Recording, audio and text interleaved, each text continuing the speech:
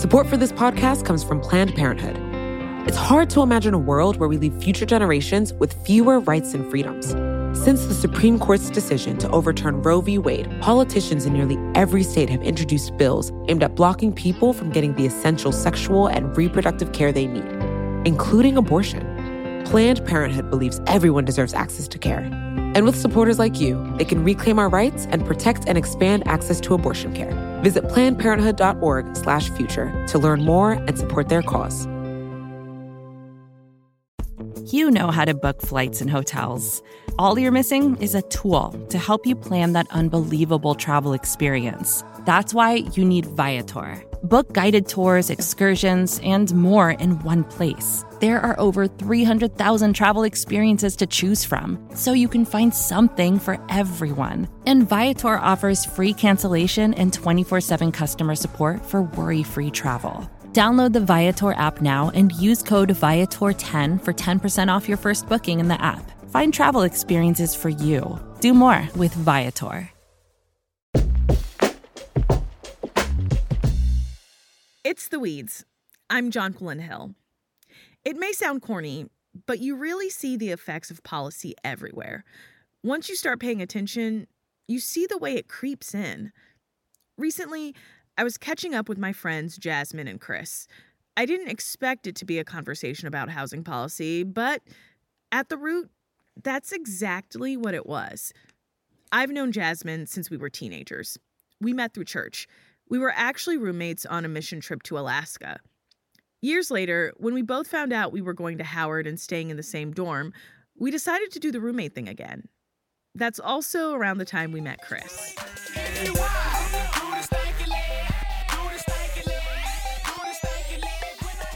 Yeah, so we're all at Howard, and then this is the second day of freshman week, so not even everybody else was there.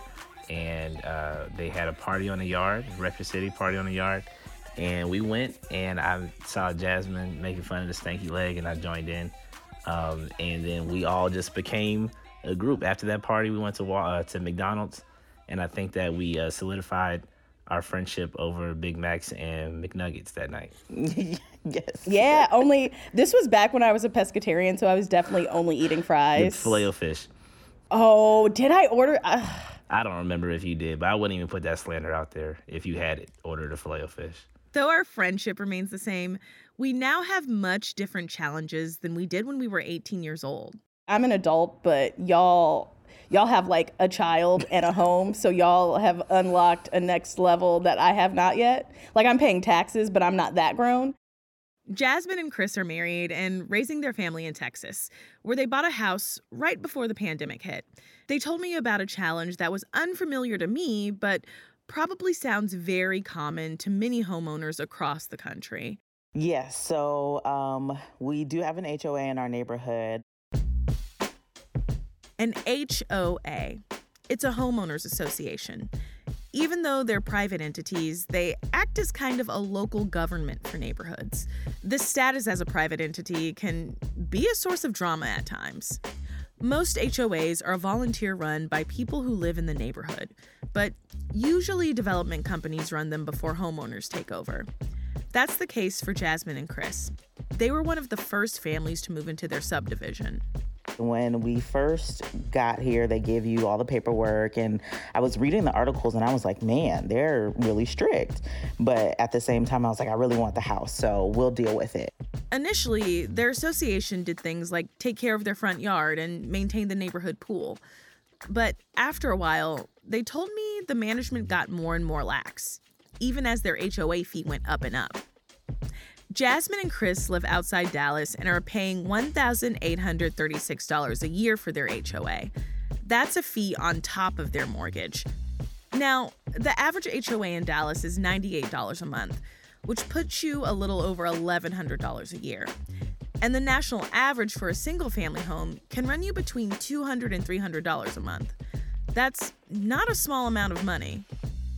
One of our issues is that we had a tree die in our front yard. I thought they were in charge of the maintenance and the watering of it, but something happened in the disconnect, so it died, and I went through several channels to try to get it replaced. So at first I'm emailing them, and then nobody answers. So then I call, and they're like, everybody's out, so put a work order in. So I put a work order in, and it takes months for anybody to get back to me, months and years, actually. So from the time my first email to the time of putting a work order in was a year of the tree already being gone, because I was able to get it removed. So then fast forward to me putting in the work order, it took months to even hear back from them. And when I did, it was just, oh, we'll get to you. So when it came to the live meeting that happened in 2023, April of 2023, I hadn't had a tree since 2021. And it took Chris basically reading them their rights in front of the entire neighborhood for the lead person of the HOA to then finally reach out and get our situation going of replacing our tree. And then next thing you know, all the work orders are updated. So it's like, you got all of my correspondence, but you just decided to be haphazard about responding to us. And yet you want my money on time every time at the beginning of the month. It made me feel old, because fighting with the HOA feels like 55 plus activity. I'm raising a young child. I'm working. Fight. Yeah, I don't have the time to be at home all day emailing and following up for you for something that you're employed to do. So I really don't want that hassle next time around. So what's next for y'all in your homeowner journey, if you don't mind? So we're probably going to move into an apartment. While I do like the space that a house provides, number one, the HOA was not helpful. Like, it felt like a thing that we just had to pay into, and then they would often police us, but wouldn't necessarily help. Like, so if we left our trash can out, a day later, they would come by and take a picture of it and then email it to you and say, you need to, pay this. Or if you're a day late on paying HOA, they would call you or email you, hey, this is past due. But when you're asking for things of them, they weren't very helpful. And then just the added, the responsibility of a homeowner. If something goes awry in the house, you're making those calls. Like, you are the repairman. And so it's difficult with just kind of the schedule that we have and the busyness of life and having a little boy. It would just be easier to have a maintenance person, honestly, on a whole bunch of the things that we have to deal with, at least for now. Not saying forever, we'll never own a home again, but the comfort of an apartment does sound quite nice compared to the responsibility of homeownership right now. Yeah, I consider it taking a break from homeownership. At first glance, this may seem like a non-issue, just one of the facts of life, like death and taxes. But HOAs are more than an occasional headache and potential fodder for neighborhood gossip. This is housing policy, and it's been decades in the making. My name is Evan McKenzie, and I'm a professor of political science and on the law faculty at University of Illinois at Chicago. Evan's also the author of not one, but two books on the topic of HOAs. The first is Privatopia, Homeowner Associations and the Rise of Residential Government. The other one is, you guessed it, Beyond Privatopia, Rethinking Residential Private Government. I was surprised to learn just how widespread HOAs are in the U.S. It's about 20% of the U.S. population. It lives in some form of common interest housing. And they are very widespread. They are in every state across the country. They all have HOAs. They all have condos. They are especially prevalent across the Sun Belt from coast to coast, from California to Florida and in between.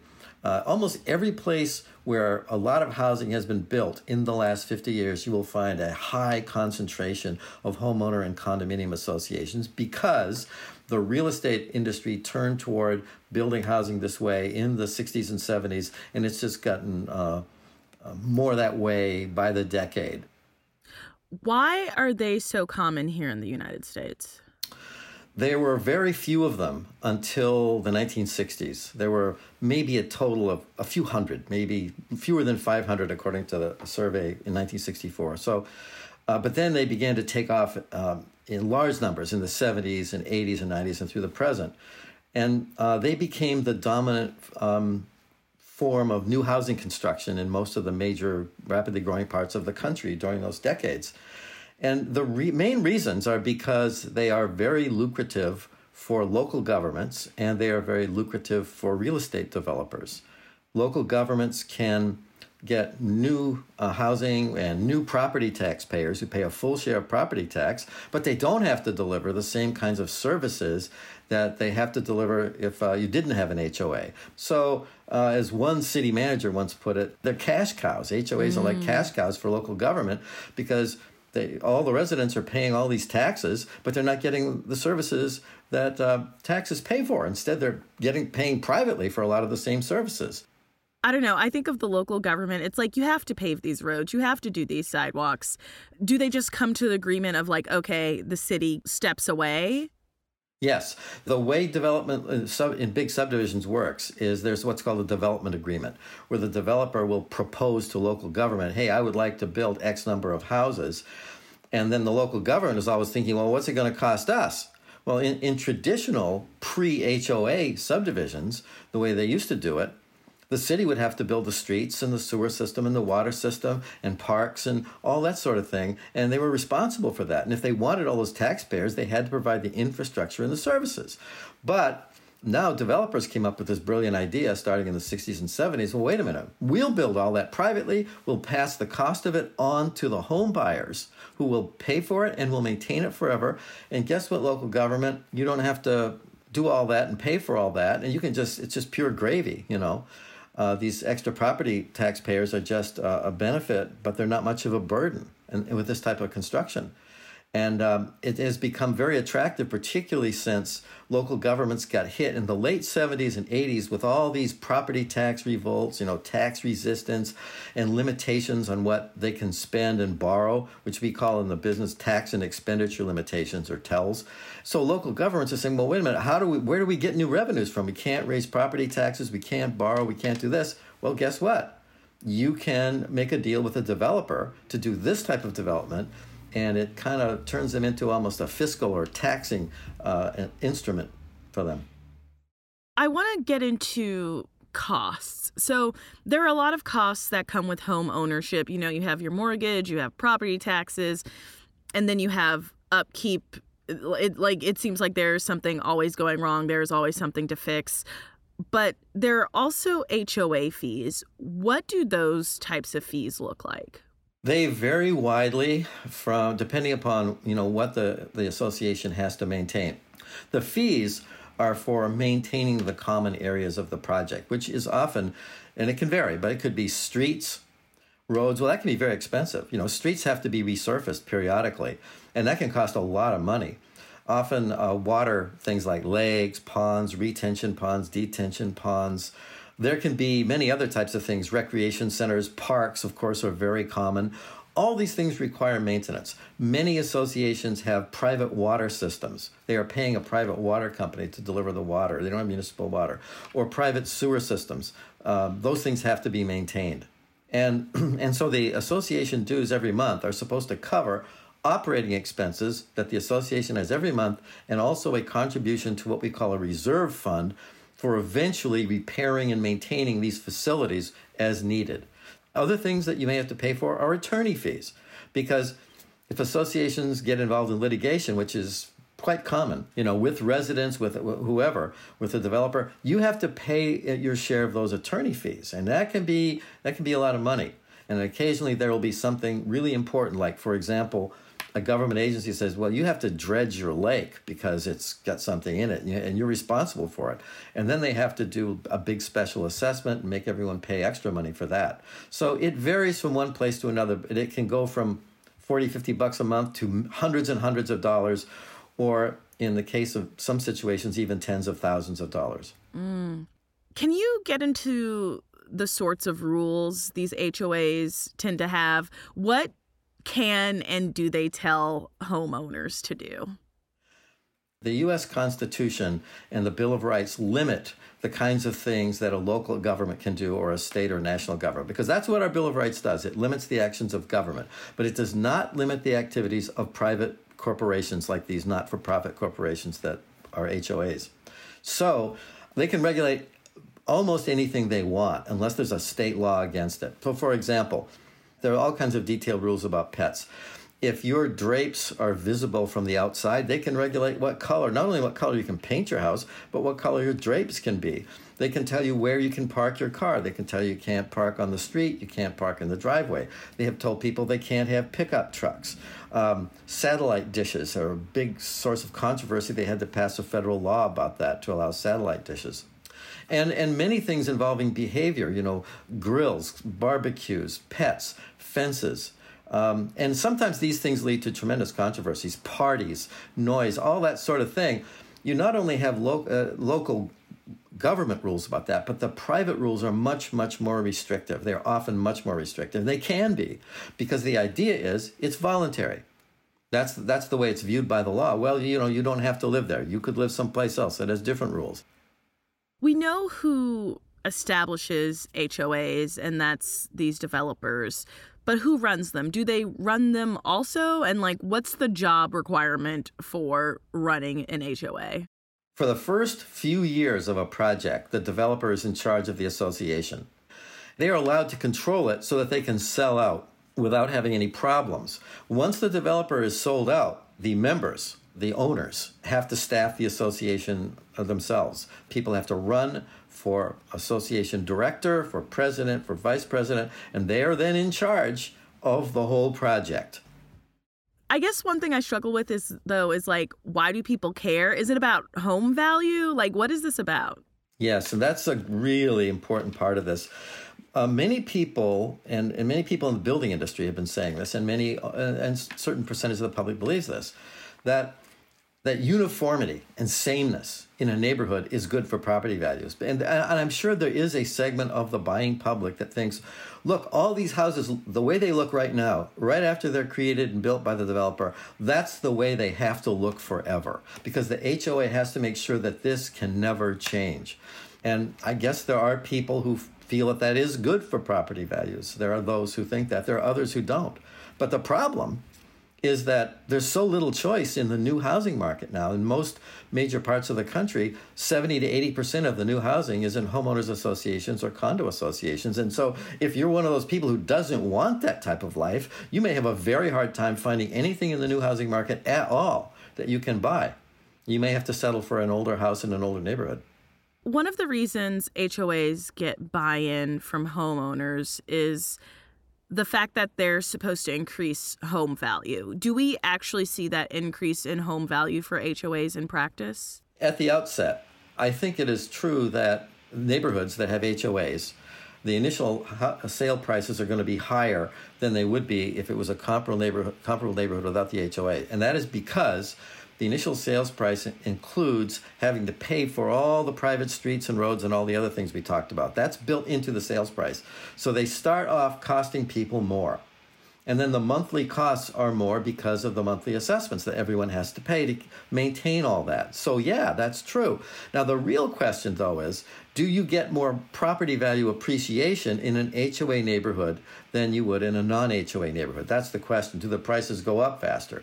And the evidence on that is really unclear, and it's partly because it's so hard to get comparable neighborhoods. I mean, because there's so many differences. It's hard to find really, truly comparable HOA and non-HOA neighborhoods that are right in the same place, that are really that similar. They're different, and the lot sizes are different. You're not going to find a non-HOA development that has little tiny lots like the HOAs do. They're different. And so they're really always apples and oranges comparisons, and I just think it's not completely clear. We've been talking about HOAs, and those are homeowners associations. And I'm going to be honest, the way these interest rates are set up, I do not know if I will ever get to be a homeowner. But I do still hold on to this dream of owning a sexy condo in the city. I don't know, I just imagine it, painting the walls different colors, changing light fixtures, just living a brand new non-apartment life. How are condo associations different from HOAs? They're very different in the way they're organized. With a homeowners association, the association actually owns property. It owns everything that is called the common areas. So what you own as the owner, as the unit owner, is you own your house. You actually own a real physical house, and you own a piece of land around it. and that's in an HOA. And the association owns the common areas, and you control that by virtue of your vote in the association, and you maintain it, so it's part yours, see? But the association actually has title to all that property, the streets, roads, etc. In a condominium, it's really different. Condominiums did not even exist anywhere in the United States until the early 1960s because they're very unusual. With a condominium, your individual ownership interest is literally an airspace. It is almost a fictional thing. You own the airspace within your unit, and you own the inner finished surfaces of the walls. You own the paint on the walls, you own the carpeting or the floor, the floors, but you don't own the actual structure of the unit. You don't own you don't own that individually. You don't own the walls. You don't own the ceiling. You don't own the concrete subfloor, because the whole building is in common ownership. So you have 100% ownership of your airspace, and you have a percentage of ownership in the entire building, all of it, every aspect of it, and so that's the way condos work, and that's why condo association directors may have a much more complicated job than the HOA directors, because they have to manage all the systems of a building. You know, like the water system, the electrical, the everything about it, the plumbing, and on is all under the boiler, etc. The roof. It's like managing an entire multi-unit building, because that's what it is.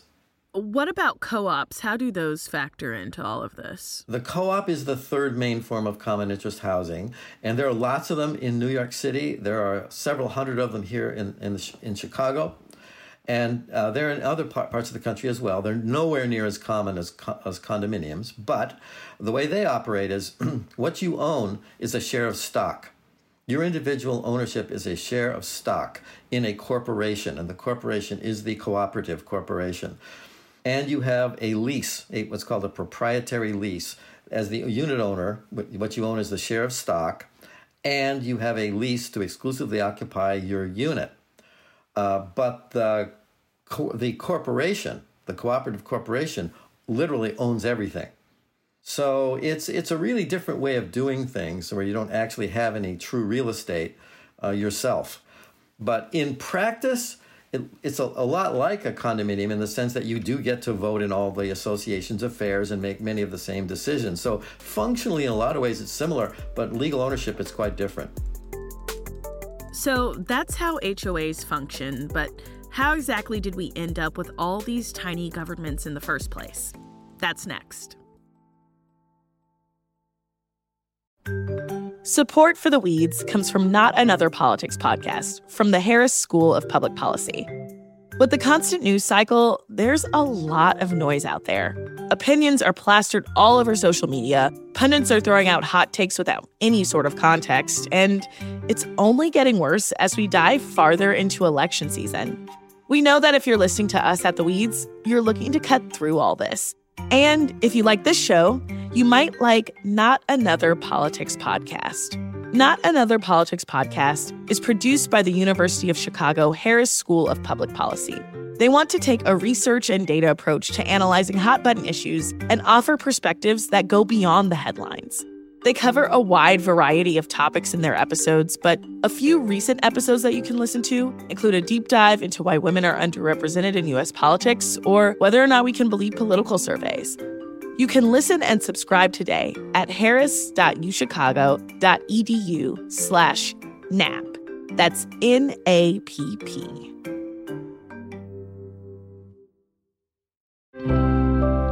Support for this podcast comes from Planned Parenthood. Your body is your own. That's why Planned Parenthood is committed to ensuring that everyone has the information and resources they need to make their own decisions about their bodies, including abortion care. Today, lawmakers who oppose abortion are challenging Planned Parenthood. Affordable, high-quality basic health care for more than 2 million people is at stake. Planned Parenthood believes that health care is a basic human right. That's why they fight every day to push for common-sense policies that protect our right to control our own bodies. They also work tirelessly to oppose the onslaught of new policies aimed at interfering with personal decisions best left to patients and their doctors. They won't give up, and they won't back down.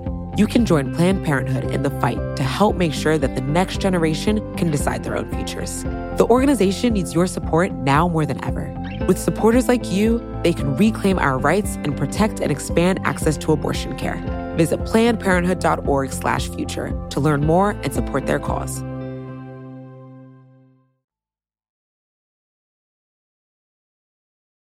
And we're back. It's The Weeds. I'm Jonquilyn Hill. And today, we're talking about HOAs. At the end of the day, this really is a policy story.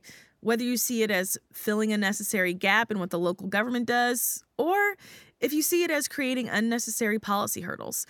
I asked Evan how far back these kind of common interest housing agreements go. The Homeowners Association goes way back. We had, in the United States, we had early homeowners associations in the mid-1800s. But, the basic idea of the way they construct these things, the way they are, the rules are put together, goes back really to the 1300s in England. The idea is that when you sell a piece of property, you are allowed to put restrictions on it. So you can say, I'll sell you this property, but here's the deal. If you buy it, you have to promise that you'll sing in the Lord's Christmas dinner every year for the next 20 years. Now, yeah, that's a real case. And that actually happened. And the reason was because you're the owner. You're selling your property, and the developer is the same in that position. They are the ones selling the property, and they're basically selling it subject to you accepting these restrictions. So in the 1800s, they started coming up with a lot of restrictions, like getting people to pay to maintain beautiful parks and lakes and things like that. And then we have the private streets.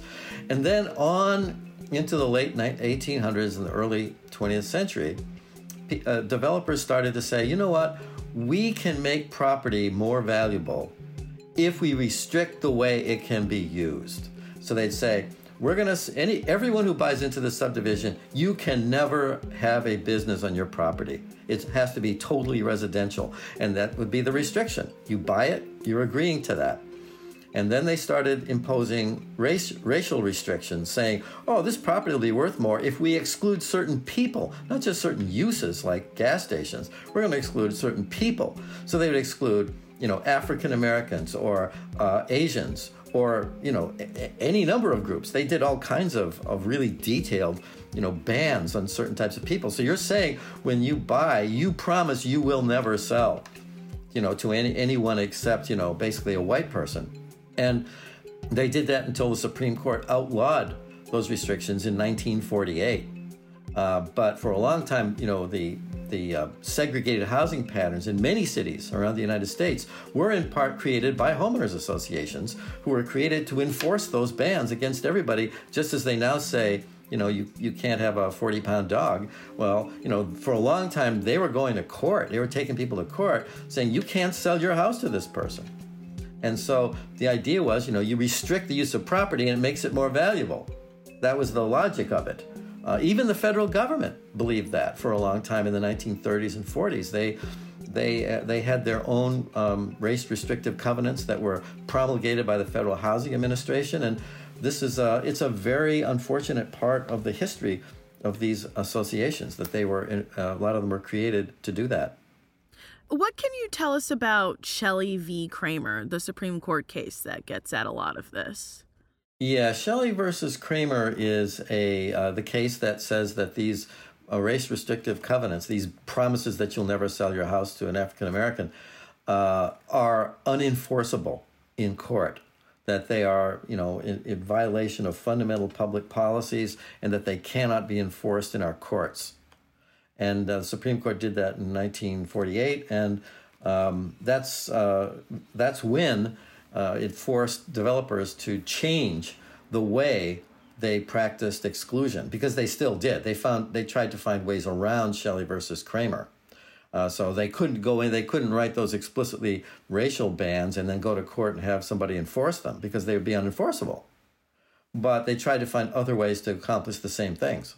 Can you talk about those other ways? Because there is that period of time between Shelley versus Kramer and the Fair Housing Act. You've got literally 20 years. What's happening in those 20 years? During that that 20-year period approximately, developers began to find ways to practice exclusion without using racial terms explicitly.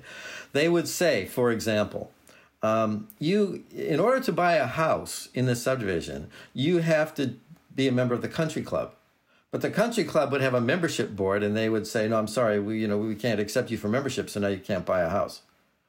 And the other thing is it needs to be kept in mind. One reason for the creation of all these private community swimming pools was because of Brown versus Board of Education in 1954, when the Supreme Court said that public accommodations, schools, swimming pools, etc., cannot be made one race only by law. You can't prohibit people on the basis of race from using public accommodations. You can't have separate but equal. And so that meant that things like swimming pools and parks and so forth that were owned by the public were all going to be integrated. There were not going to be any white-only parks and pools and et cetera. And this is one of the reasons why developers found it attractive to buyers to be able to create private swimming pools in private subdivisions and private parks, et cetera, because their view was, well, now we're exempt. This is not governmental. Now we have private pools, we have private parks, we have private this, private that. So as you said, up until you get to fair housing law that bans private racial segregation, that's in the 60s. But for a long time, HOAs were able to enforce these exclusions by saying, well, this is a private facility. What did the Fair Housing Act change about the way this works? Well, the Fair Housing Act changes everything, really, because it bans private racial discrimination in the sale or rental of housing in all its forms. And so, if there are all kinds of practices, very kind of subtle practices that are not explicitly based on race, and the Fair Housing Act is not perfect, but it is a step in the direction of trying to, make it hard, very hard, to enforce racial segregation anymore. I mean, and other things like the Community Reinvestment Act, other federal laws as well, that tried to ban the practices of redlining and other things that were keeping African Americans and others from accessing the full housing market in major metro areas and cities. We've talked about racial discrimination just because there's such a long history of it in this country, but I'm also curious what other groups have seen barriers to housing. I'm thinking gender or disability. Like, what are we seeing? Well, the most obvious one is age, because private communities are actually allowed under state and federal law to discriminate on the basis of age. And so you can create a seniors community, and if you restrict it to people 55 and over, that is actually allowed. Yeah. And so that's kind of interesting because, that's a whole class of people under the age of 55, people with kids and so forth, who you are excluding from membership in communities and from certain parts of the housing stock. And, Florida's kind of notorious for this. Sometimes we joke about it, but there are gigantic seniors communities in Florida of tens of thousands of people, and there isn't anyone under the age of 55 anywhere in the community. And that's, if you stop and think about it, that's a bit odd, And then there are, the types of units that are constructed, the types of housing that is presented. It's not all the same, but, they can create phases in a subdivision. And one phase can be like 3 and 4 bedroom houses. And another could be small condos, with 1 bedroom or 2 bedrooms. Well, obviously, they're going to attract different types of people. And so you are kind of steering people toward homogeneous neighborhoods. And one of the things I think we can say with certainty about all forms of common interest housing is they tend to produce homogeneous neighborhoods. And as you say, it's not always based on race, but they are homogeneous in certain ways, certain types of people, age groups, income distribution.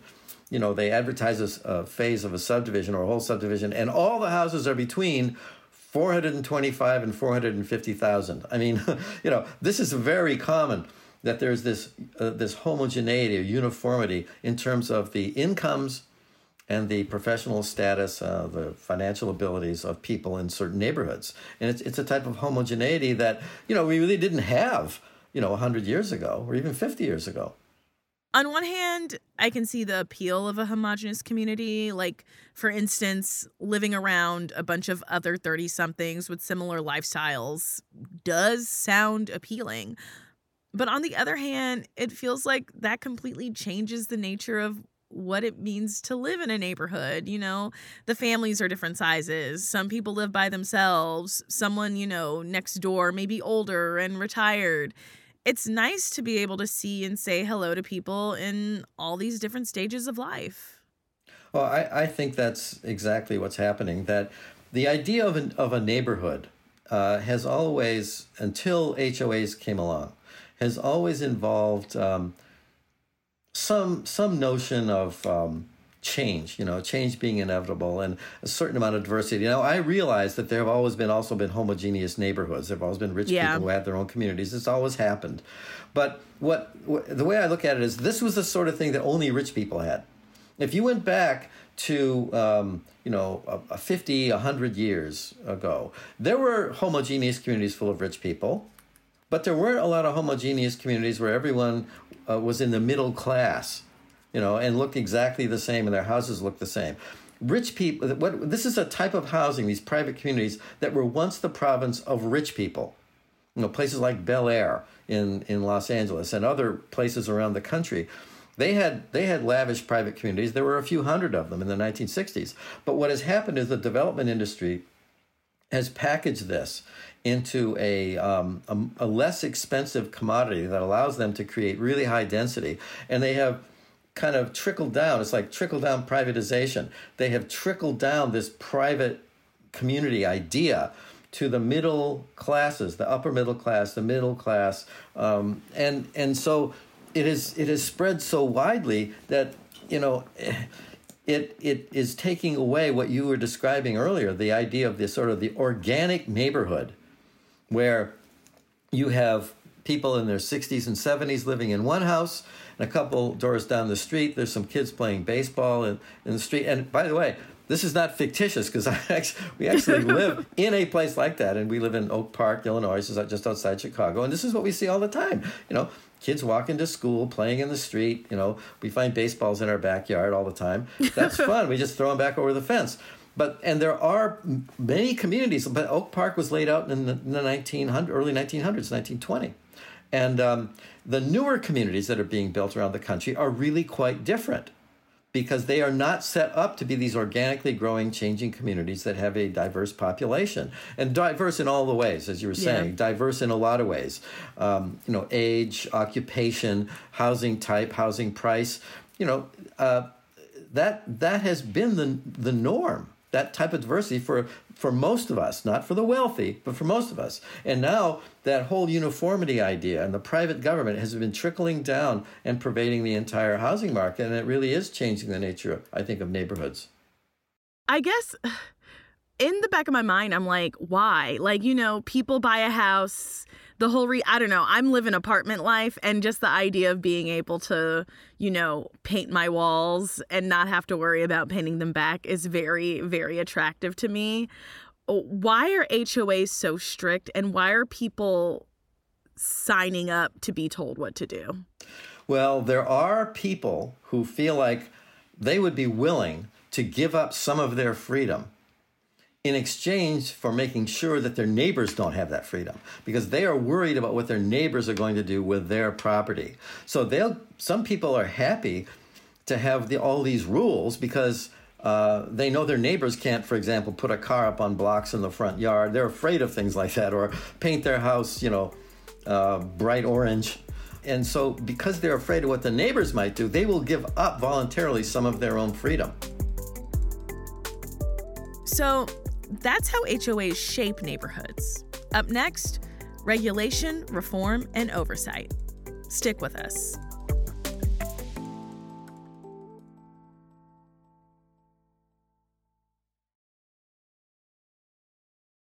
So, Evan, do residents know what they're getting into when they enter one of these contracts? Or, do they even have a choice, since so many new builds have these HOAs? Yeah, I think the vast majority of people do not understand what HOAs and condo associations are about or how they work. The way they are marketed by the real estate industry is, oh, look, all these things are going to be taken care of for you. You've got an association that's going to manage things. And so that's as much as they know. What they don't know is that they themselves are responsible for maintaining the association. And if they don't run for office, somebody else will, because it's run by them. It's their association. It is run by the owners. And I don't think they understand it. I don't think most people read the declarations and the rules, which can be hundreds and hundreds of pages before they enter. And that's why often their expectations are disappointed, because they say, well, I thought I could do this or that. And they discover, you mean I can't put a ham radio antenna on my roof? Well, that's the problem. See, they aren't paying attention to it because they don't understand how pervasive it can be. But the choice issue, I think, is really critical, because I know there are some people who are attracted to this type of living. That's a fact. I know some people want it because they want to control their neighbors and they want the uniformity. But the lack of choice in the housing market around the country, where 70 to 80% of the new housing in most rapidly growing parts of the country is in HOAs and condo associations, 70 to 80%. The vast majority of the new housing is in these associations. And that means that it's hard to find a place to live. Once you've found a location, a school district, etc., you may find yourself choosing between new homes that are in HOAs, all of them, and going to an older house, because there just isn't any new housing that is available to you, or very little. And what might be available could be expensive custom homes that you can't even afford. Now, that lack of choice to me is a huge issue, and local governments could control this. They could influence that, because they are the ones who decide what gets built. They are the ones who issue the building permits. And for a variety of reasons, financial reasons and the financial benefits to local government, they often go right ahead. In fact, in some parts of the country, they mandate that all new housing has to be in HOAs. And that is the case in many parts of Arizona, Texas, and elsewhere in the West, where they simply say, look, if you want to build more than 3 houses or 5 houses, they have to be in an HOA. They make the developers do it. So they're basically guaranteeing that all the new housing is going to be in associations, and that's taking certain type of choice right out of the market. So what kind of power can these boards yield? In particular, I'm thinking legally. Like, what legal recourse do these boards have? Because I don't know, in my mind, say if I want a garden full of flowers that pollinators like, and everyone is like, no, you have to keep your grass cut short. If I don't do that, like, what can they do to me legally? They have very, very real and very strong enforcement powers. The associations have not just the power, but the duty to enforce the declaration against all the owners. That's what their job is. They are required to enforce it. And they can do all kinds of things. They can fine people. This is the case all over the country. They can impose fines for misconduct. If you don't pay your assessments, for example, at a protest or whatever reason, or for whatever reason you owe them money, fines or overdue assessments, they can put a lien on your house for unpaid assessments and or rule violations, money that you owe them for parking violations or whatever. They can actually collect these through a lien on the house. A lien is like a legal right to the property. So you will find that you can't sell the property effectively because whoever buys it has to pay off the lien. But they can also foreclose. So particularly for unpaid assessments, so that associations can foreclose on your property. They can sell your house out from under you against your will and collect their money that way. And it happens all the time, all across the country. HOA foreclosures. And many law firms specialize in assessment collection and enforcement actions, and in imposing these liens and foreclosing if people don't pay them. Are there things that any local governments do to regulate HOAs? I mean, they're private entities, but, are there any examples in reform that we're seeing across the country? Yes, and it's mostly happening at the state level. I think local governments should take a much stronger hand in helping associations resolve their conflicts, to resolve their internal conflicts at low cost without recourse to the courts. I think local governments could really do a lot in that regard. But what we are seeing now, particularly since the collapse of the Champlain Towers South condominium building in Surfside in Florida, we are starting to see some movement toward regulating particularly the finances and the building maintenance and inspection practices of condominiums especially. But this is an issue all across the country that I've been concerned about for many years, which is that, there's very little oversight of the property management practices and the budgeting practices and the banking, so to speak, practices, financial practices of associations. And this can lead to real problems where suddenly they have a major expense and they don't have the money to pay for it because they have not planned it properly. So we're starting to see emergence of more state laws regulating those practices and saying, hey, you have to do a reserve study to find out how much money you should be setting aside. Have an expert tell you. You should be setting aside how much per month, per year, so that you'll be ready when the roof fails on your condo building or the lake has to be dredged. You'll be ready with some money there, and you won't be hitting people with $75,000 special assessments that cause them to lose their homes. And so there is some regulation on that front. I have not seen what I would like to see, and I'm hoping it happens, which is greater regulation of the developers to get the association set up properly at the outset, to get them set up with sound financial practices from the time they are launched. And I think that is something local government could certainly take a stronger hand in, and I certainly hope they do. So they could take a stronger hand, but it seems like this is a pretty sweet deal, both for governments and these developers. Is there any incentive for local governments to regulate these organizations? Well, that is the key question. The way things stand, I think there really is a very limited concern on their part.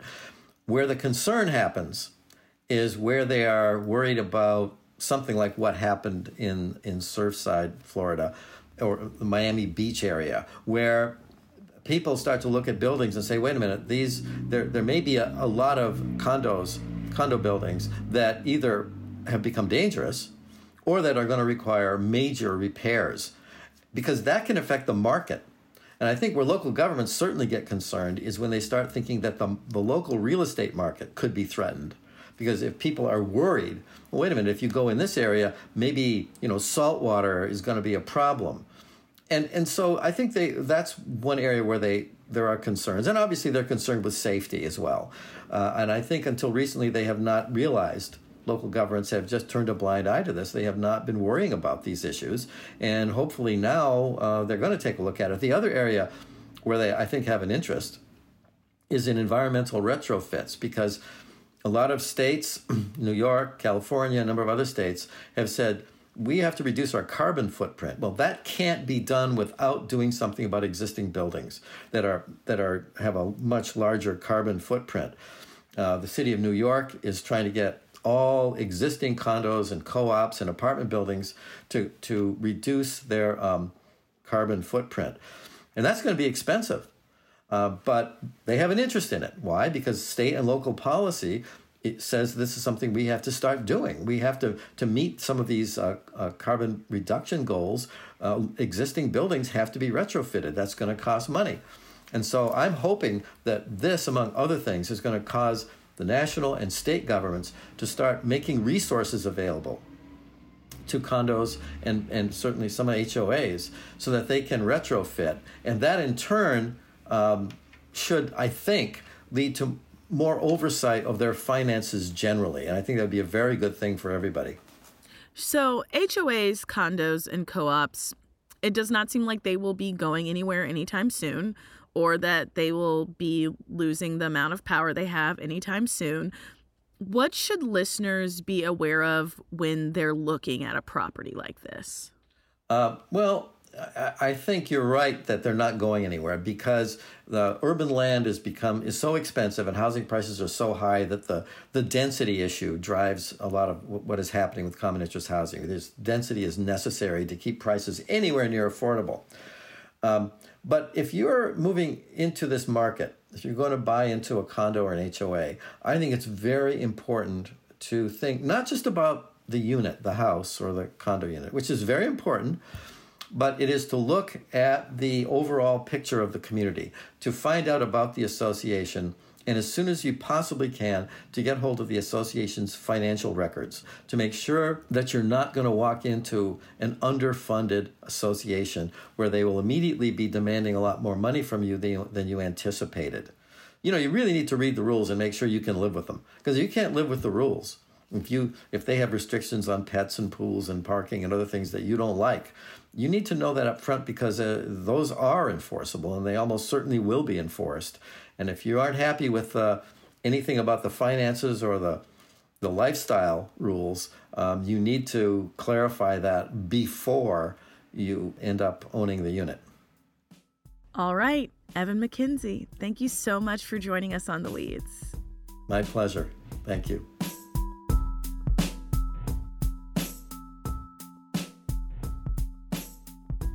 That's all for us today. A special thank you to my colleague Emily Stewart, who wrote the article that inspired today's episode, When Your Neighbors Become Your Overlords. You can read that and all of Emily's reporting at Vox.com. Thank you to Evan McKenzie, Jasmine Francois, and Chris Francois for joining me.